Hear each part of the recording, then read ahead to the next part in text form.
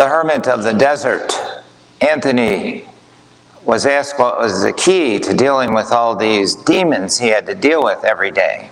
There's a picture of Anthony with all kinds of weird creatures on his back, all kinds of monsters. They are the 7 deadly sins, or all kinds of temptations, or anxieties, or worries, or fears.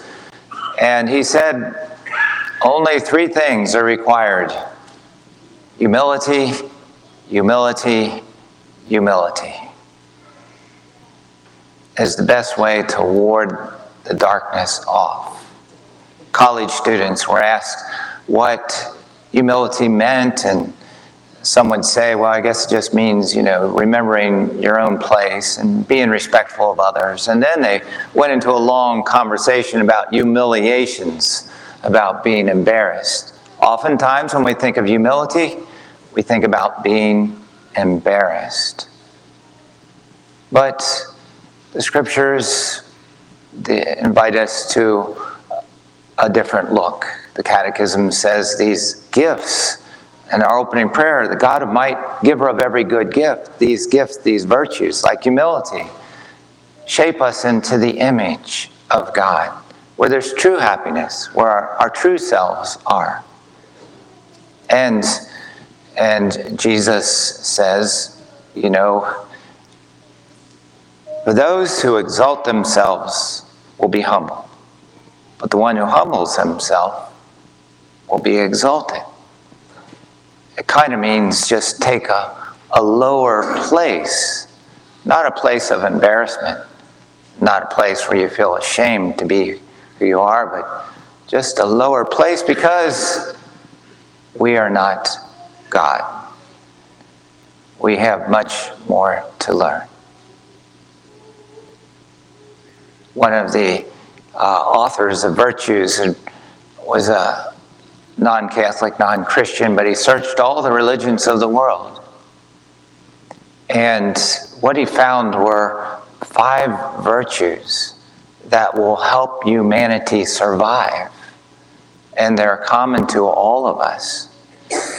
He listed them as wisdom, as courage, as humanity. We weren't made to be animals. We were made to be human. Justice. And the 5th one, above all, surprised him: transcendence. Transcendence means that there's something greater than us at work in the world.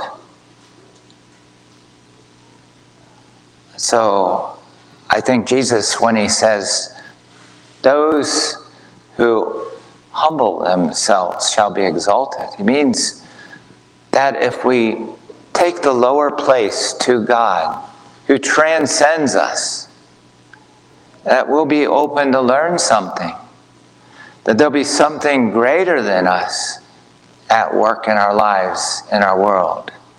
This is a very humbling question that we're invited to ask today.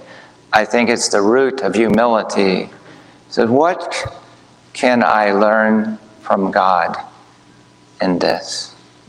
What does God want me to learn from this? Jesus mentions, invite the poor, the crippled, the lame, and the blind.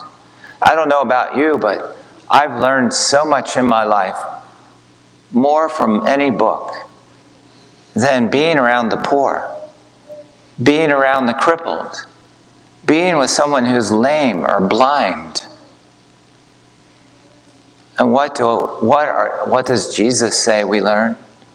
We learn from the inability, their inability, to repay us.